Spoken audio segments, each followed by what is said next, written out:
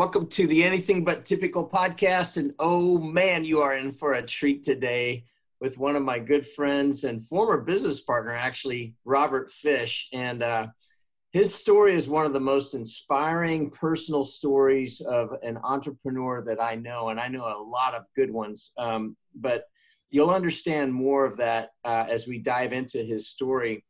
And as you know, if you've been listening to these podcasts, you know that one thing that is more typical of how we start this is with a question about the person's why versus all their accolades. And we'll get into the accolades and his accomplishments later on.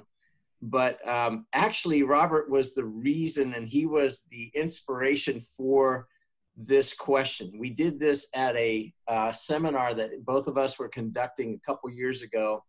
And I just loved it because it changed the room so quickly from people kind of beating their chests about what they've done. And it got right to the heart of the matter of like, what's important to that person. So Robert, you already know where I'm going with this. I think I do. Question.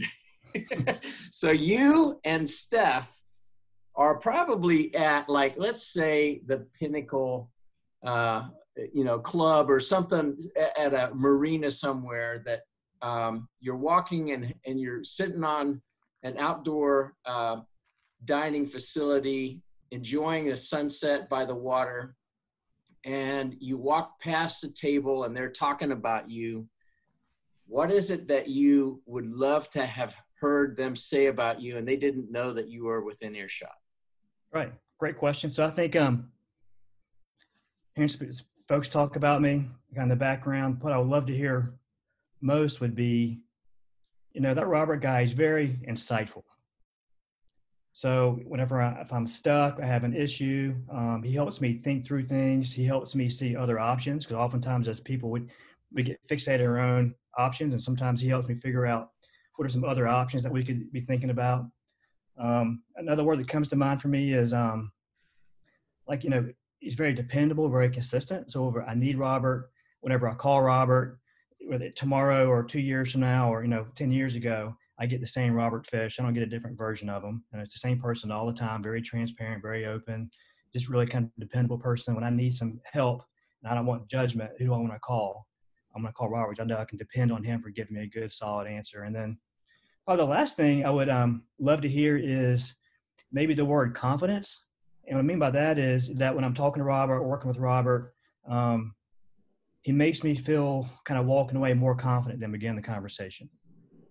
That he helps me make sure that I know what's going on, I see my options, and I'm walking away just feeling more confident. And I think confidence probably, Gary, you know this for me, I have these words of the year. Like last year was simplify. My word for this year is confidence, because so many people, entrepreneurs in particular, our world has been rocked a little bit. So we can reinstill some confidence. That's a huge thing right now. Wow. I love all of those descriptors, and they are 100% accurate in my experience with you over the last few years. So thank you. It's been an awesome privilege to actually know you, work alongside you, see you in action, and learn from you. So I'm excited that the rest of the listeners get to actually hear a little bit more into your soul. And so, Ben, I'll let you kind of take it forward. Yeah. And even before I get into your background at all, I find it interesting that as you're talking about what you want to hear people say, and then you talk about confidence, it's not even about yourself. It's how you're pouring into other people, right? Like you want them to associate you with helping others become more confident, and talk about setting the tone for the rest of the conversation of where your focus lies, right? Of how you're impacting other people, not everything being egocentric of how they view you. It's how they view you helping other people, which I think is extremely interesting. So yeah, you picked up on that. So yeah, it wasn't really what I wanted to hear about myself. Yeah. What I wanted to hear is how I impacted them as a person. Yeah. That's what really. Yeah. Which is extremely unique to a lot of the answers we've received with that question. So I wanted to point that out real quick, because that hit me. All right. So for the listeners, let's give everybody the quick short version of your bio. So Robert's the founder and CEO of Insight CXO, which provides business strategy coaching for mid-market companies that are ready to scale. He's also the author of The Breakaway Move.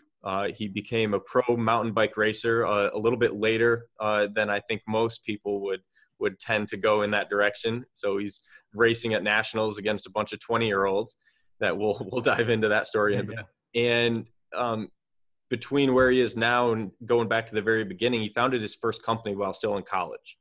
And that's where I want to begin. So Robert, let's go back to that first company. Give everybody a brief description of kind of the process of getting that up and running at such an early age.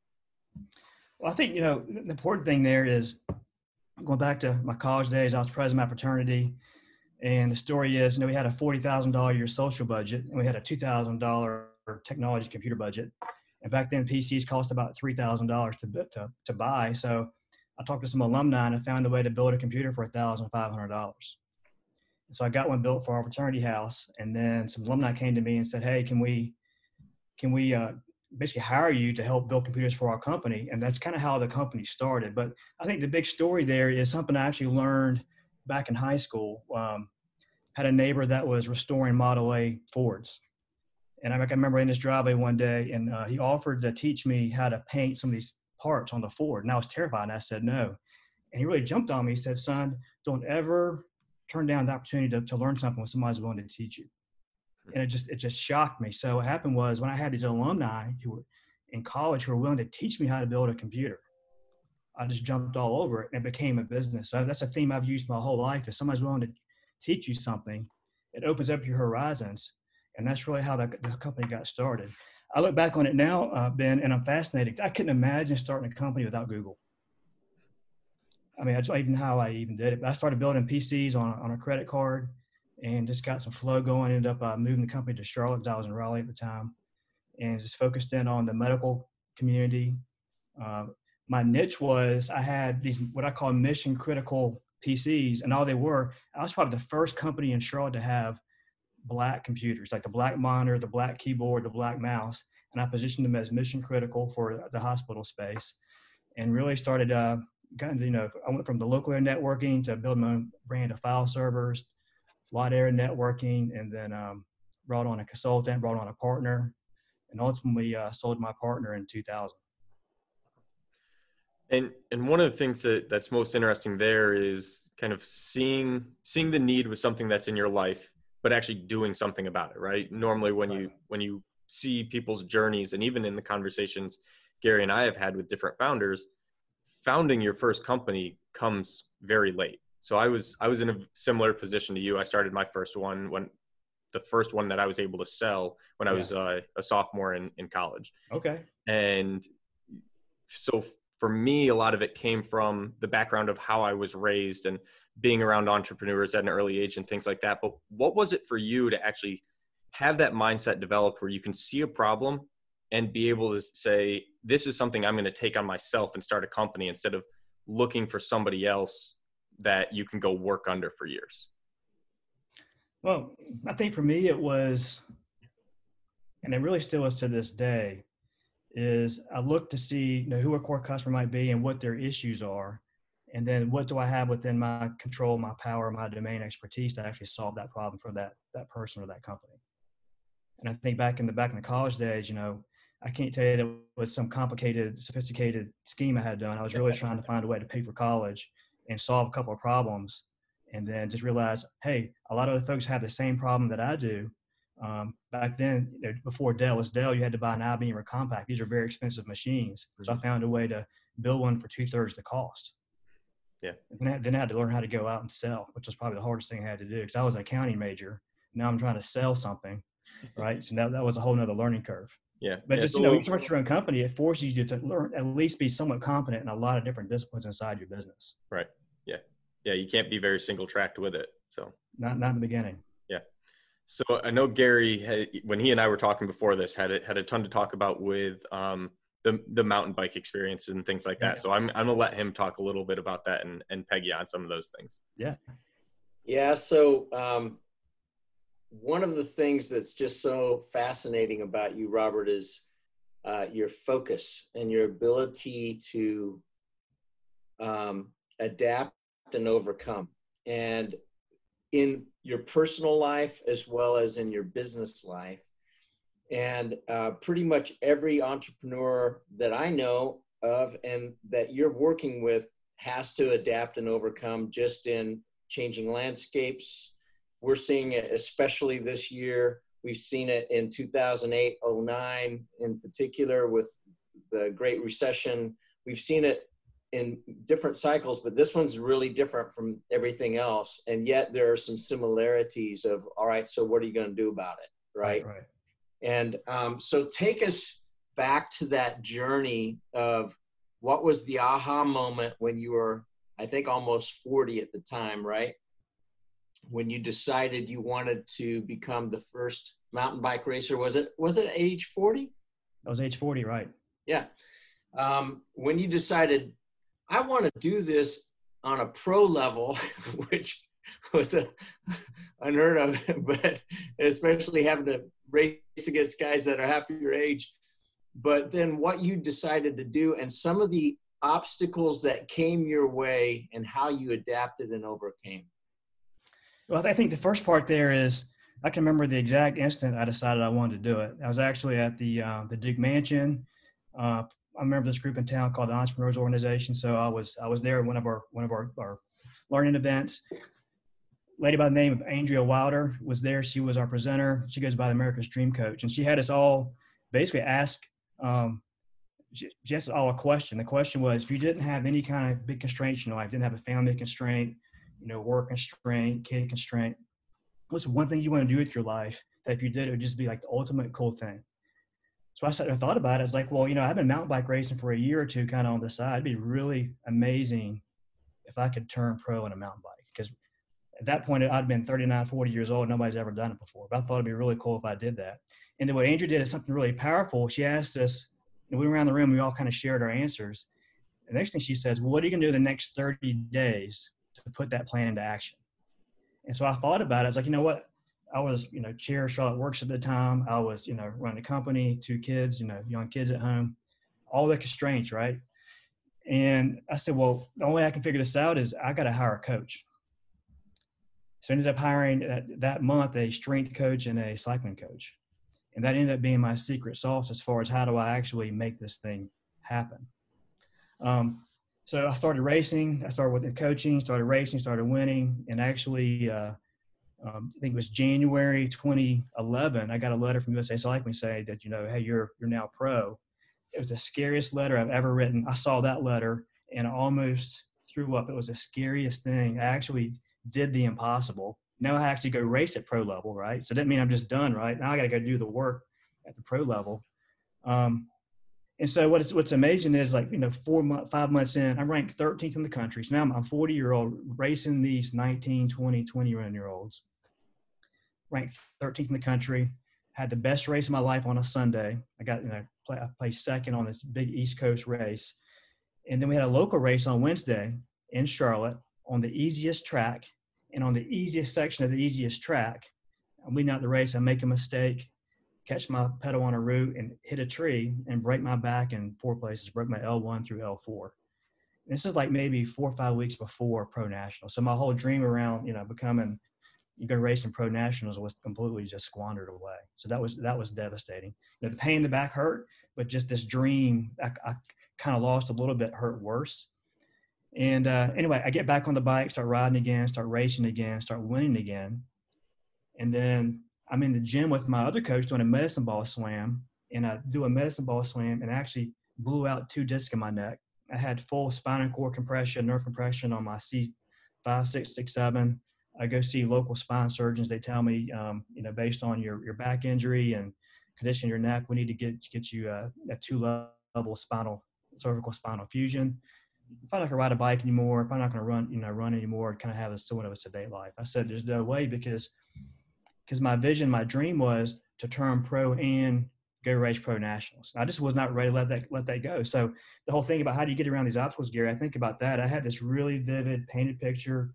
I could see myself. I could smell the dirt. I just had that picture in my head, and I'm having these really smart people tell me I'm not going to ride a bike anymore. And something in my body just said, no, you can't do it.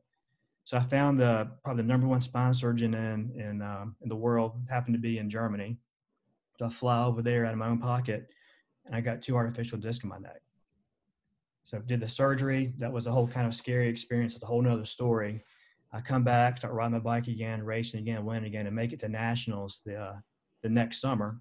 And the cool thing was that was the nationals where the top 2 became the folks who raced in the Olympics. So I got to line up with the Olympic folks in that race. So that was kind of a cool thing. But I think about that, and not just my own story, but just dealing with COVID stuff. If you're an entrepreneur, if you're a family member, whatever, is we can still have our race pro and go race pro nationals vision on our head, even as we navigate ourselves through this pandemic. And I think that's the big answer, Gary, is that's how we kind of get through this, is that we can't let go of our dream, right? There's never, ever a direct path to get anywhere you want to go in life. So we can have this painted picture for ourselves on a personal level. If we can do it as entrepreneurs for our team, we can navigate a lot more stuff than we think we can. And I'm like just, human proof of it. So one of the most beautiful parts of that story you haven't even talked about yet. And it talks about gratitude. So describe what happened at that national race with those 2 guys that are going to go race in the Olympics. You get back against all odds, broken back, 2 discs replaced in your neck, and you're back in the top, what was it, in the top 50? Is that what it was? Oh yeah, top 50, yeah. Yeah. So describe what happened in that race for everybody else, because there's a big lesson there. Well, the first thing, I'm at the start. Of course, I lost all my pro points because I was out of racing for a year. So I'm almost dead last out of 50. It didn't sound like a big deal until this race starts and the dust cloud. I mean, the amount of dust I ate in about the first 15 minutes, I can't even tell you what that was like. Anyway, we started doing the racing. Basically, what's happening is we're racing up a ski slope. Imagine you're at a ski slope. We're at Sun Valley, Idaho. I mean, that really you go straight up a slope, which is the hardest thing you ever do, and you got to come down single track. There's wiggly, single track on the way down. And it's probably maybe the 4th lap out of maybe a 5-6 lap race. I'm just cruising down, I'm picking up some places a little bit. I'm cruising down the single track, and I just kind of go around this corner. You got to imagine a lot of like craggy, sharp rocks in Idaho. I just sliced the sidewall on my tire. I mean, there's no fix. I mean, just the air blew out. I was completely on my rim, game over. And I sat there, and for whatever reason, I didn't get upset. I wasn't angry. Just what happened was the entire process of me going pro, getting hurt, coming back, making it back to the lineup, it's just this huge feeling of gratitude that I was able to do that. But the cool thing was I'm on this really weird piece of the mountain that you can't really walk to very easy. And I had this amazing vantage point of the race. So I'm watching this race happen, watching these guys go by me. And I'm sitting there thinking, what an amazing gift all this is. I actually get to experience this race the way I did. Here's the point that I love about that, and I hope everybody picked up on that, and that is, especially as visionary entrepreneurs, we get this fixation on the destination. And sometimes we can, like what you were describing early on, where you could smell the dirt, you could see it all, right? But then the result isn't exactly what you had envisioned, right? I know other people that would be throwing their helmets, why did this happen? They'd be blaming the tire manufacturer. They'd be blaming the course for having jagged rocks on the course or whatever, right? And just the thing that blew my mind when I heard that story from you for the first time was, wow, the power of gratitude and humility. Just being grateful for the moment. You had overcome a lot of big stuff, didn't see the result that you had envisioned, but you still made it, and you weren't there to just satisfy like, oh, good, now I get to start, and then who cares what happens? Right. Cared. You wanted to do well in that race, and you were, and then life happened. Jagged rock meets sidewall. Right. Jagged rock wins. It happens. But it seems to me like that is a humongous lesson, that adapting and overcoming you've taken that with you since then too. I mean, give us another example of where you had planned this or that, and then all of a sudden it didn't happen, but you've been able to adapt and overcome. Well, it's a good question, because I'm thinking about pro nationals. That was the big training goal. But if I chunk it up a level, like the life goal was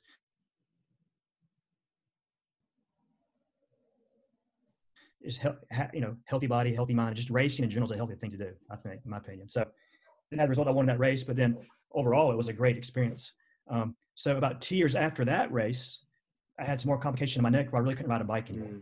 I raced for another solid 2 years as pro, and then I couldn't ride the bike, couldn't train, and get a second surgery on my neck because I had some more nerve compression.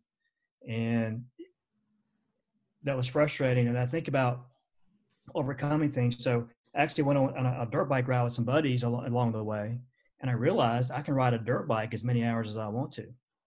So literally, I stopped racing the mountain bike and started riding off-road motorcycles. Like it's called hare scrambles. Like imagine like a 2-3 hour enduro race. You're going through creeks and you're going through rivers and you're going through trees and fields. I mean, it's like, imagine, you're basically racing a dirt bike on a mountain bike trail.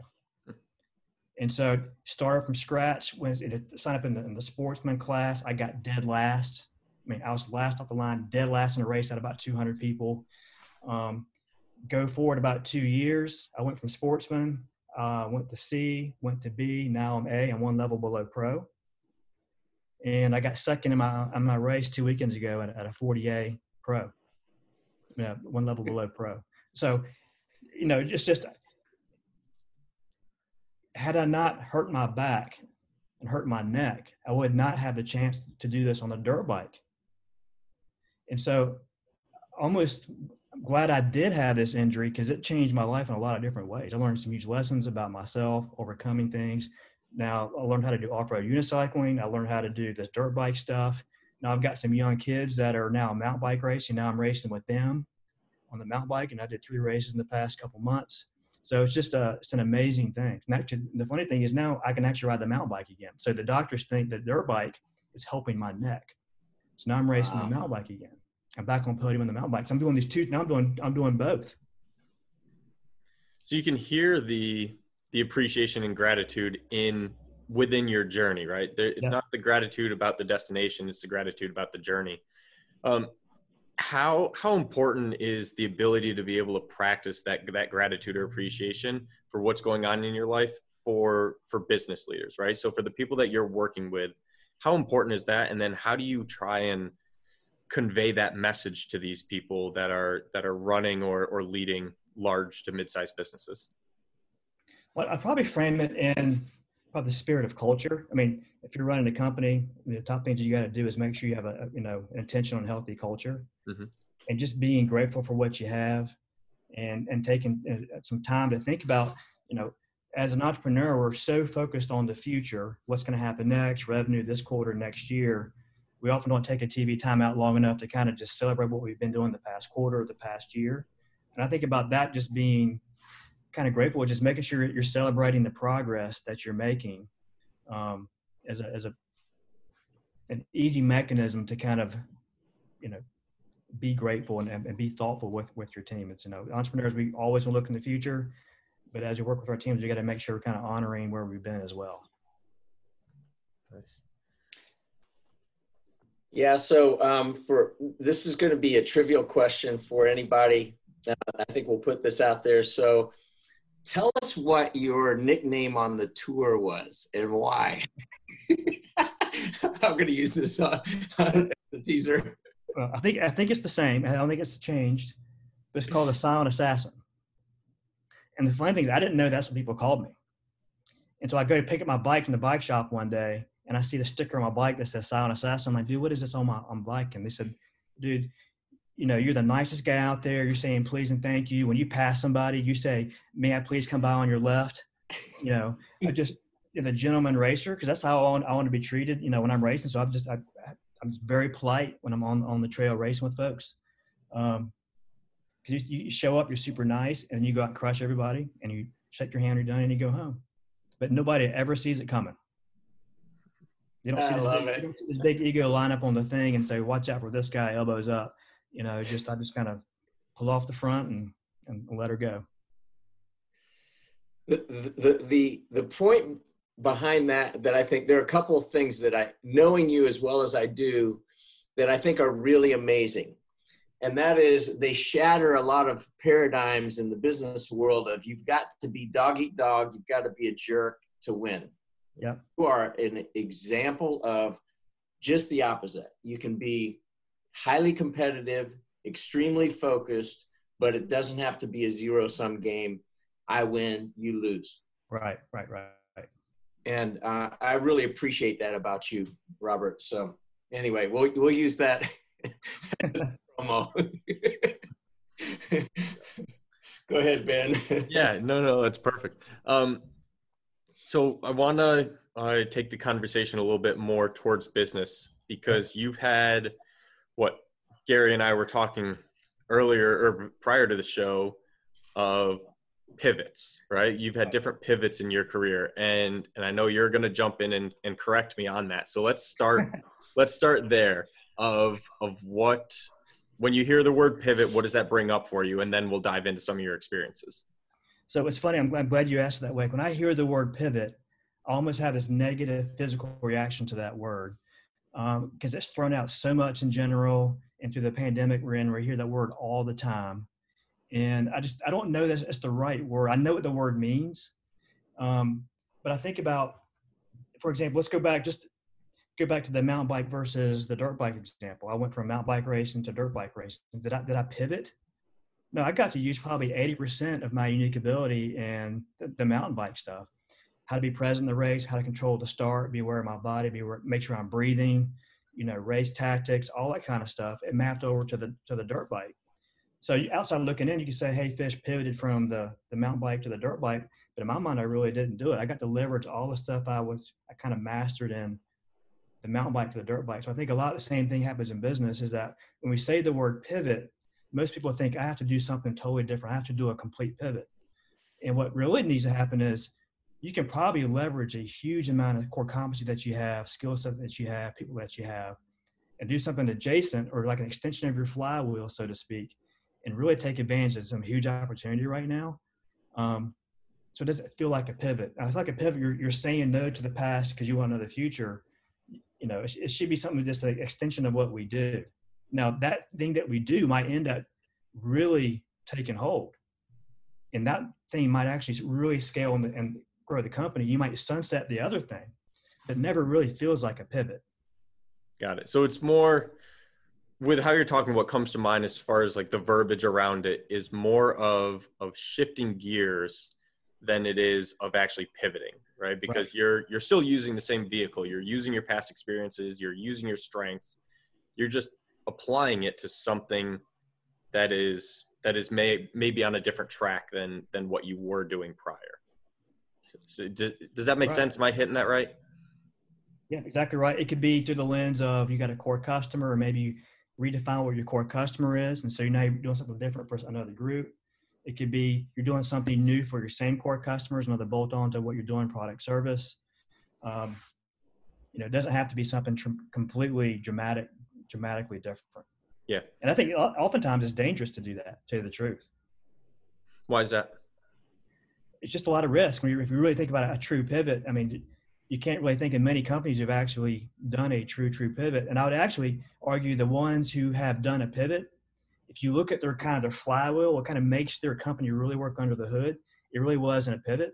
It was an extension of their own flywheel. And the example everybody thinks about is, Intel, back when Andy Grove was running the company, and they did the big pivot. The biggest pivot of all time was when they went from the microchip to went from semiconductor to the microchip. To outside world, it was the biggest pivot of all time. But if you actually go listen to some of the interviews with Andy, he says, you know what? It was a natural extension of what we were doing. It just looked like a pivot to the outside world. So you got to imagine if you're on Andy's team, it probably wasn't as shocking and as scary as it was on outside looking in. Right. Yeah. So then let's go to your shifting of gears, not pivot. Yep. Let's go to your shifting of gears from your staffing company to you founding Insight CXO. Yes. where was the need or the desire for that shifting of gears for you? So the way I did that was, the cool thing there is, you sell a company, you got a non-compete. I'm 42 years old, and I had the chance to kind of architect my life. I mean, it's kind of like this spot you don't want to be in, but you're in it, so you got to maximize that thing. And so I asked myself some questions. The first question I said, well, if I could build something from scratch, who do I want to spend time with? And that answer to that question was super clear to me. I want to be with entrepreneurs, and typically founding entrepreneurs, small mid-market entrepreneur companies. That's who I want to work with. When I'm in the room with those folks, I have endless energy. It's just happy, healthy environment for me to be in. So that was, okay, now I had my core customer identified. Then I drew a circle around, my ideal core customer. What are the major jobs to be done by a CEO of a company? Literally start thinking about all the things, all the issues, all of the opportunities to run a company, things you got to deal with. And I started trying to figure out what are the big issues and problems you have. And, it really comes down to team development, culture development, working on strategy, working on execution, all these higher level things, not so much with the work that you actually do to make money in your business, but actually how do you actually run your business is where most entrepreneurs get stuck. They're good at their craft, but they're not masterful yet on how to actually run their company. And so what happened was all of those arrows started leading to coaching. Right. And that's really what led me into coaching. So it's really like, figure out my core customer, what are their issues, the whole buyer persona kind of conversation, what are their biggest things that they need? How does that match with my own personal core competencies, things that give me energy, things I've been really good at running these companies and scaling over the years, and all the roads tied into coaching. So that's when I started Insight CXO and became a coach. And really, it never was a side gig.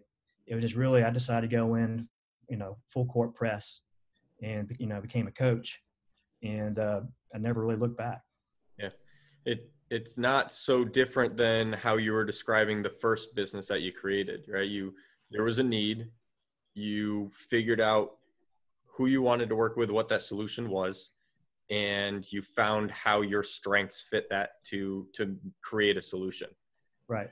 It's funny how that transitions throughout your entire career of being a theme. So you found that formula that works for you, and then how to apply it to make sure you're working with the right people. Yeah, just for me, it's my favorite formula for success. You figure out who you want to be working with, what are their issues, and then think about your product and service after that versus being a product trying to find instead of being a solution looking for a problem, right? Go look for the problem and be the solution. Yeah. To me, it's way easier. And I see too many companies doing it in the reverse, and they're just spinning the gears, getting frustrated. Yeah. That's an extremely important point of find the problem and the solution versus create the solution and hope that it solves the problem. Yeah. I'm going to back up the sequence just a little bit, because a lot of the listeners may not know that in the story so far, that you were also part of a 20-year-old startup that's well known here in Charlotte that is one of a couple of unicorns of over $1 billion valuation, but you were one of the original people that started AvidXchange. And you saw in 2000, 2001 in particular, going from starting this company that has become this juggernaut. Right. And there was a shift. And maybe it was a pivot. Maybe it was just a gear shift, a pretty dramatic gear shift. But take us back a little bit let's start with where it is now for anybody that doesn't know anything about AvidXchange. But then back to the idea problem that you guys saw that you were solving, and then the marketplace dynamics that shifted that took you in a different direction. Well, I think if you're not familiar with AvidXchange, it's about a 20-year-old company founded here in Charlotte, and it's really one of the market leaders in the mid-market payment space. So if you're running a small, medium-sized company, good-sized company, and you're spending a lot of stuff on all products and services, Avid helps you kind of get your arms around all of that spend. And they built a supplier network and a whole 9 yards around that. So they're doing really good in that space. But back when we started, again, The idea came around in 99. And then in 2000, actually Mike Prager, one of the co-founders of Avid, was in my EO forum, which is how the whole thing how I got connected in. And basically I just sold my company, and Mike says, hey, I got this idea about a company. I didn't have a name yet. Can you help me write the business plan? So actually Mike actually hired me to help write the business plan for AvidXchange. And in helping him write the business plan, like my part of the plan was biz dev and sales and marketing.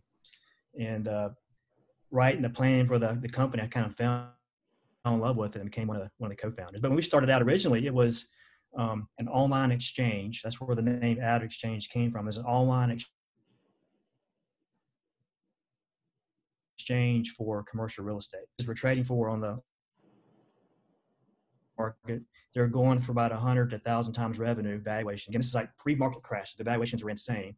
And there was almost no play whatsoever in the commercial real estate world at the time.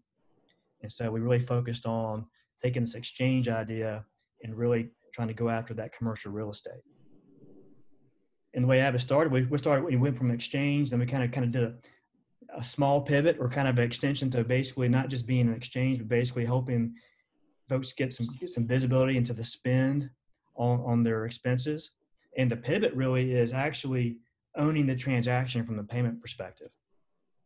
So again, it looks like a big pivot on the outside, but it's probably just a series of natural extensions on the inside. Now, a huge application, they had to create a whole back end to get that done. That was a huge, huge lift. But the strategy piece of it was more of I think just more extensions of their flywheel, more than like just a huge, huge pivot. Yeah. So one of the things, and I would encourage anybody to read this book called The Breakaway Move that Ben talked about at the beginning of this thing, because there's a lot of Robert's story in there, and a lot of really practical questions and even worksheets, etc. And it is not a laborious read at all. It's very interesting, but lots of hugely practical experience. But one of the things in there, you created a thing called the Breakaway Move in a series of 10 questions.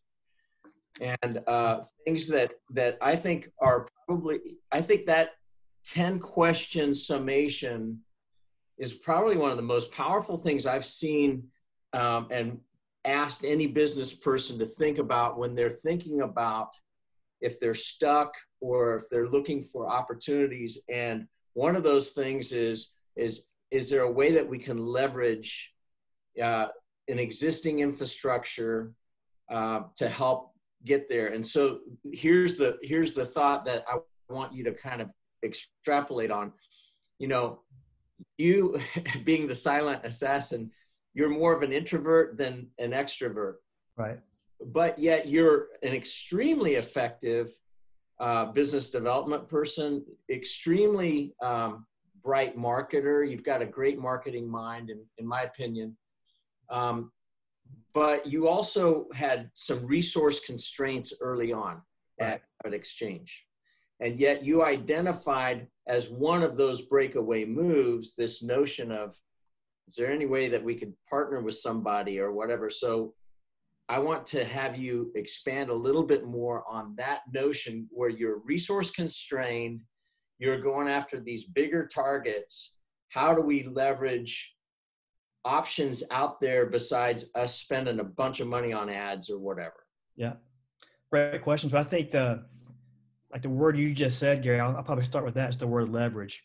I don't care if you're a small company, startup mode, or you're an established company. It's how can we create as much leverage as possible to grow and scale our companies? That's part of what we got to do. If I think about strategy, how do we create this leverage? So back in the early days of AvidXchange, we were still in the kind of friends and family round at the beginning before we started, really getting the big venture capital money coming in the door. And again, we're selling to this commercial real estate group, which is historically kind of a slow mover, relationship driven, that kind of stuff. And we'd call them up and they'd say, who are you? What do you do? Why do we need you? Never heard of you before. I mean, so I was thinking like, this is going to be like a 5-year sales cycle.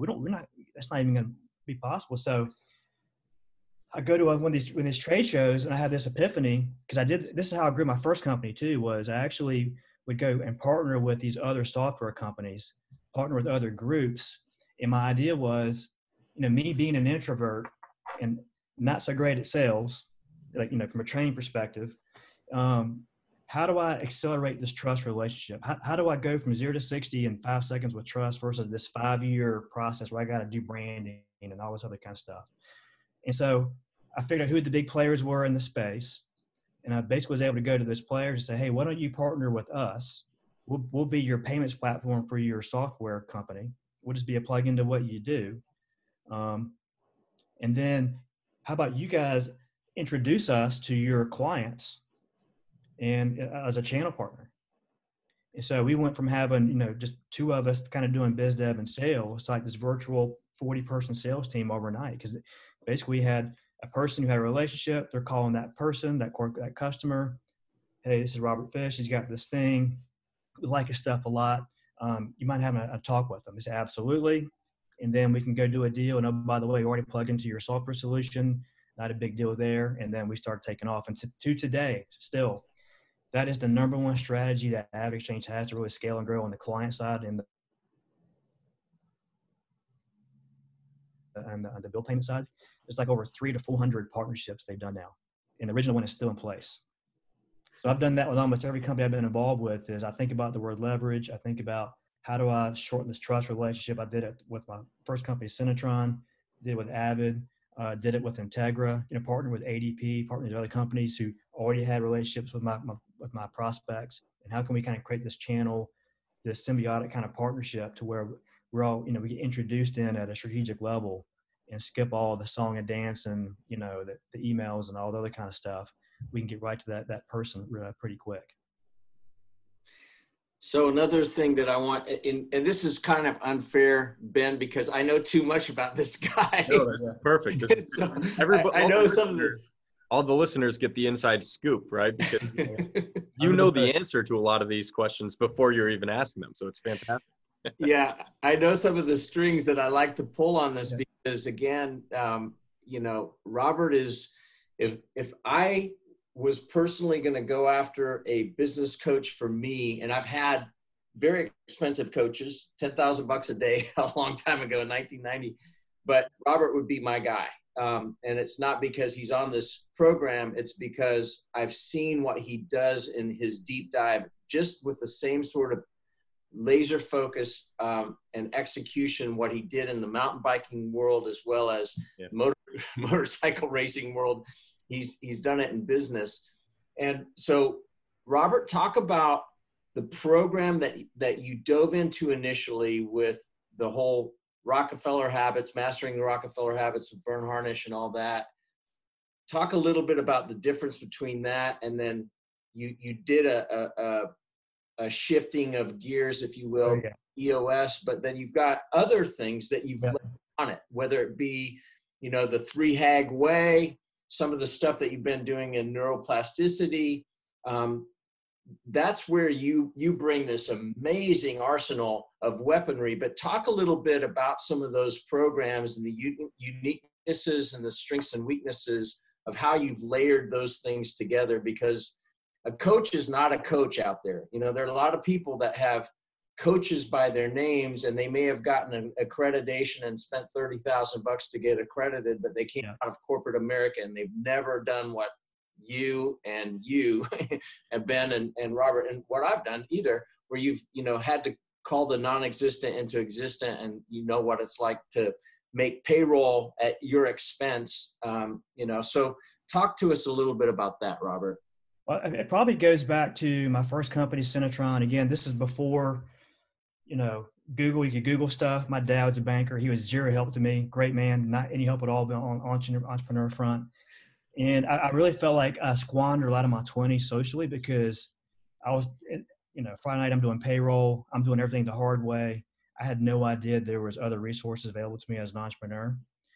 So when I joined the EO group back in 99, 2000, what happened was I was exposed to all this stuff that was built to help entrepreneurs. So I kind of fell in love with, I guess this category I call like an organizational operating system. So we're all kind of, I was good at building computers. I wasn't good at running a company. I did okay because it was out of pure effort, blood, sweat, and tears.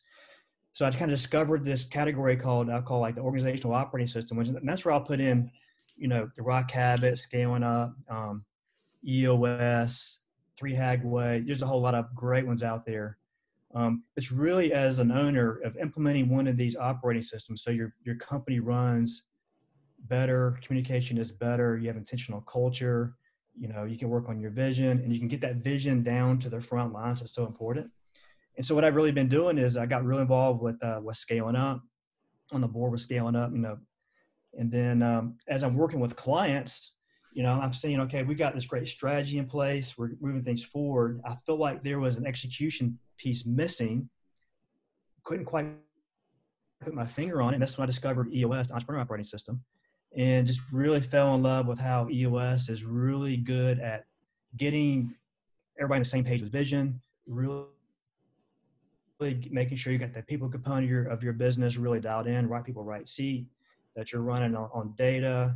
All the issues are really evident and clear what they are. And you've got this whole company on this 90-day rhythm where you're looking back previous quarter, kind of being grateful about what we've done, learn from our mistakes and our wins from past quarter, plan the new quarter, and then, keep rolling that every 90 days. So I kind of put that all in that kind of theme of this organizational operating system. So I think every entrepreneur needs to pick one and really run on it. And so, Gary, what I'm fascinated with is, we all want to grow our companies and scale our companies. But the problem is we have this good idea, but there's so much noise day to day. There's so much drama, so much stuff going on day to day. We don't have time to go do that work. There's not enough mental or time energy left in the day to do that kind of work. And then the reason I love the EOS and Scaling Up operating systems is when you get those implemented all the way and really get it working, what happens is it frees up all this capacity to work on your company versus in it. You actually get this time to think about strategy and think about your company past the 1 year. Yeah. And I think that's what a lot of entrepreneurs do. They have this annual mindset. They call annual planning strategic planning, and it's not. It's just execution planning. And they're really just trying to iterate their same company over and over again. How you can do the same thing better, faster, cheaper? How can we squeeze out a couple more points on the bottom line? But it's really the same business, and they don't have enough bandwidth to really think about the future. How can we really be intentional about strategy, whether it's a shifting gear, whether it's a pivot, whatever you want to call it? There's no real time to go do it. And there's no time to get it done if you didn't have the great idea anyway. So that's what I've been doing, Gary. I've really kind of been putting together this system where you get this operating system in your company. So all your day-to-day is really running like a top. There's no drama. You go home, you have energy left in your day. And at that point, we start thinking about these big strategic moves that we could implement in the future to really scale and grow the company. But you're extremely well read as well, which is another thing I love about you. You're a lifetime learner. And if somebody is unfamiliar with Scaling Up, unfamiliar with Entrepreneur's Operating System, unfamiliar with 3HAG Way, et cetera, and some of these organizational operating systems that you've talked about, do you have any books? Well, first of all, I would say, I've read a lot of those books thanks to you. Yeah. But the Breakaway Move, if you want to get into the meat of a great story and stuff that you can implement without it feeling super laborious, I would start actually with Breakaway Move. It's one book that I've read 3 times and oversubscribed I've read twice, which is one of my favorites thanks to Ben McDonald. But besides Breakaway Move, are there other books that if somebody's saying, I need to look into operationalizing this, where would you lead them to? Well, I think my book's a great book to lead into it. It's got 3 parts to it. Part 1 is, how do you create a great team, intentional culture. Part 2 is how do you create a really good strategy. And I've got those 10 questions that I've used over and over again throughout the years. I got good examples of what those 10 questions are to kind of open up your mind on how you can think about leverage and strategy. And the third part of the book is really how do you make that lead stick? If I'm going to be in the front of a mountain bike race, how do I make that lead stick? So it's about execution. So I've got a nice thing I call a 13-week sprint. How to get your company on this 90-day world. I call a 13-week sprint to get the stuff done. Probably the second favorite book I had was probably read the book Traction by Gino Wickman. That seems to resonate with most entrepreneurs most of the time. Just a really good kind of very practical, almost paper, pencil, simple for the most part of a way to get your company and get everybody on the same page of where you're going to go and exactly how you're going to get there. So that's probably my second choice book would be is read the book Traction. Yep, I like that. And the other book I think is really good right now is Good to Great. I mean, just everything that Jim has written about, it probably is even applies more today than it did 10, 20 years ago when he first wrote it. Yeah, that's an unusual story in a business book in particular to have as much, if not more relevance 20 years later than when it was written. Right. Yep. Yeah. So when you're talking about all these operating systems and just picking one, with the organizations that you work with, I know that that's a big part of it, right? You're a certified EOS implementer and things like that. So as you're implementing these operating systems in companies, what's the shift that you see, whether it's from productivity or culture or whatever it is? What are those shifts that you're seeing as they're implementing them and it's starting to become a more efficient organization? Probably the first thing is I see that actually building a cohesive team. I feel like teams I come into, most of them, they can be great people, a great company, but it feels more like a work group than a team. So really getting everybody on the same page, or we're trying to go with the business and how we're going to get there. Just getting some cohesion around that is very powerful. Getting them on this planning rhythm once a quarter and really starting to prioritize time and energy towards getting some of these more strategic things done inside the business. And again, it's almost like this flywheel. They have the first quarter, they do it, they get some stuff done. They realize, hey, I've got an extra 3 hours in my week now because I solved all of these chronic issues in the past that we can never really get our heads around. Yeah. What happens is we start solving all these chronic, frustrating things and make working not fun. And it creates this new space for things they always wanted to do but never had time to go do it.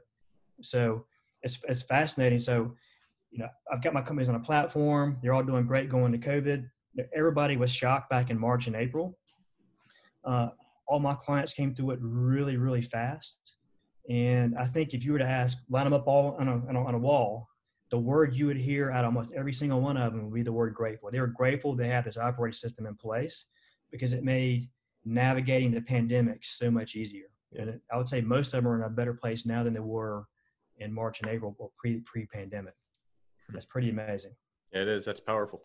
Yeah. Yeah. Robert, one of the things that I know about you too is, and you've mentioned it a couple times in this podcast, and that is the impact of your EO forum or Entrepreneurs Organization Forum. Is that what EO is? Right. That's right. Yep. So what do you recommend for other entrepreneurs who are out there, as you know, and all three of us know, running a company is probably the loneliest position there is. Even though you're with people, you're carrying a lot of weight and it can be extremely lonely. Yep. What do you recommend for entrepreneurs out there that, need somebody else as a sounding board or just as a group? I mean, you've got EO, Entrepreneur Operating System or Entrepreneurs Organization. You've got YPO, Young Presidents Organization, Vistage, Renaissance. I mean, there's probably 10 or 20 really good ones. And I would just say if you really don't have the best experience running a company, you need to be involved in some kind of a peer group that's outside of your business, where you're just getting some gut checks and you're with people that kind of know you on a personal level. It's almost like having a board of directors for your life, not just for your business. So they're really tuned to, as you're making decisions, are these good decisions for your life, not just your wallet, not just your business, so to speak. So my advice, Gary, would just be, ask around. You can do a Google search and find some people. Just get out and start talking to people and see what kind of group you connect with. You can do, write a check and go join a group, join a forum. That would be a good one. There's a lot of folks kind of get together on their own and kind of create their own kind of, their own group around, it could be an industry group. If you're in the marketing industry, there's all kinds of marketing groups. If you're, you run a car dealership, there's tons of car dealer groups. Just find something kind of group you can kind of plug into and then try to stick with it.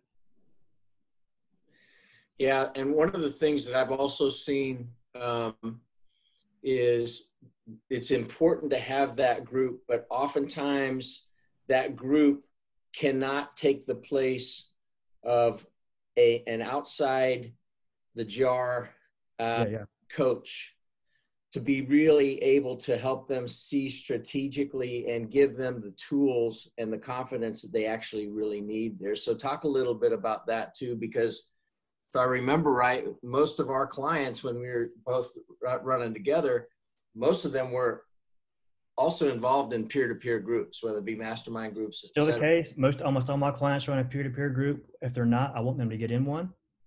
To me, it's just a very healthy thing to do. And the more outside perspective you can get, the better. But I think if you're part of a peer group, you're learning from your peers. Sometimes if it's a vicious type group, there's content coming at you. But the reality is you, the entrepreneur, are in this group. You might be with them, for a full day, half day. You learn this cool stuff, in your Monday meeting, you got 10 minutes to regurgitate what took you a whole hour to learn. And you kind of just throw up on your team a little bit and they say, this sounds great. And they're like, okay, this is flavor of the week idea. I'm just not going to talk about it for a couple of weeks and maybe this thing just goes away. So sometimes there's a bigger burden sometimes placed on the CEOs learning all this stuff and they can't really operationalize outside the company, where a coach comes in, they can leverage all that and actually help you get some of that stuff done. Or, working with the coach, like what I do, a lot of my work is kind of quarterly planning sessions, like full day sessions. I actually work with the team to implement all these things that are learned versus just the CEO having to figure out how they're going to feather this thing into their current business and make it stick. But I think that the combination of the two is very, very powerful. Because I think the reason I think it's powerful, Gary, is just, it's that word confidence. I mean, you got to think about the world we live in right now. We have so much information coming at us from all kinds of different directions. Even if our companies are doing well right now, we still see GDP's up and down. We have elections coming, all this kind of just civic stuff going on around us, and it shakes confidence. I mean, how do you know how to invest? Do you hire? Do you let it ride and see? And having some outside perspective and some of that group think, so to speak, can really help you get a more clear of what reality is, and so you just start making better decisions and making better decisions faster. So I want to start wrapping this up, because what you just did there is you started and finished with confidence, right? And being able to impact others of that. Yeah. So I want to ask one final question associated with that. We've got a lot of business leaders and business owners that listen to this. For those that are experiencing what we're going through and running a business at the same time, and we're talking a lot about shifting gears or pivoting or things like that, what final advice can you leave to them as people continue to try to navigate coronavirus, recession, elections, all of this uncertainty, whether they're trying to shift gears or just trying to steer the ship of an organization? Well, one thing my clients are doing a good job of right now, again, we have so much outside influence more than ever, and it makes us kind of almost paralyzed sometimes. I really had them really think about their company and their own numbers. Like, don't pay too much attention to the stock market or GDP or unemployment rate. Yes, is that part of the equation? Yes, but really think about like your own company scorecard. And I mean scorecard, I don't mean like your financial stuff. I mean all your lead indicators. If we're really trying to figure out what are your 5 to 10 major lead indicators of your business that are almost always activity based, and let that be your GDP. Let that be your home base. Let that tell you what's coming around the corner. And don't let, a news media channel tell you what's going to happen next. Really look inside. And so I think my clients are doing so well because they trust their data. They trust their lead indicators. They don't know how to work to figure out what those things are. And that's really been the most helpful thing. Cash is important, profit is important, and all that stuff. But I want to know what are those things that help me predict that? Yeah. What are those 5 to 10 activity-based lead indicators? Yeah, we got to get really good at being these prediction machines. That's really when I think about the reason you want to have a strong team. A strong team has ability to predict. And it's like a muscle. You got to work with that thing all the time or you get atrophy really quick. But what are the 5 to 15 numbers that you run on that you're tracking these things weekly? They have weekly goals. And if they get off track, we're going to have a nice conversation on how to get that thing back on track really quick. Yeah. It's fantastic. Thank you so much for being on here and sharing that. I am running out of space on my second page of notes. So thank you. Thank you so much for sharing all that. we'll send people to be able to check out the company's website and follow you on LinkedIn, things like that. Okay. We'll also put something out there for people that want to get your book as well. So is there anything we're missing? Any place that you specifically want people to go for you? No, the website's good. InsightCXO.com. That's the main spot. Okay. Yep. Awesome. Well, this did not disappoint, as I knew it wouldn't. You were awesome as always, Robert. Thank you so much for taking time out of your busy day and your schedule to join us, and hopefully all the listeners that are on this thing and listen to it will gain some good insights and nuggets. And if anybody needs any sort of a character validation and effectiveness validation, you better ping me. And you can find me on LinkedIn or GFREY@trustbgw.com, and I will be happy to vouch for Robert. He's a gem for sure. So thank you, everybody, for taking your time. Thank you, Ben, for exceptional questions and for joining us on this journey. Everybody, thank you. Hope you have a great day. Thanks again, Robert. Thank you. Thanks, Gary. Thanks, Ben. Thank you.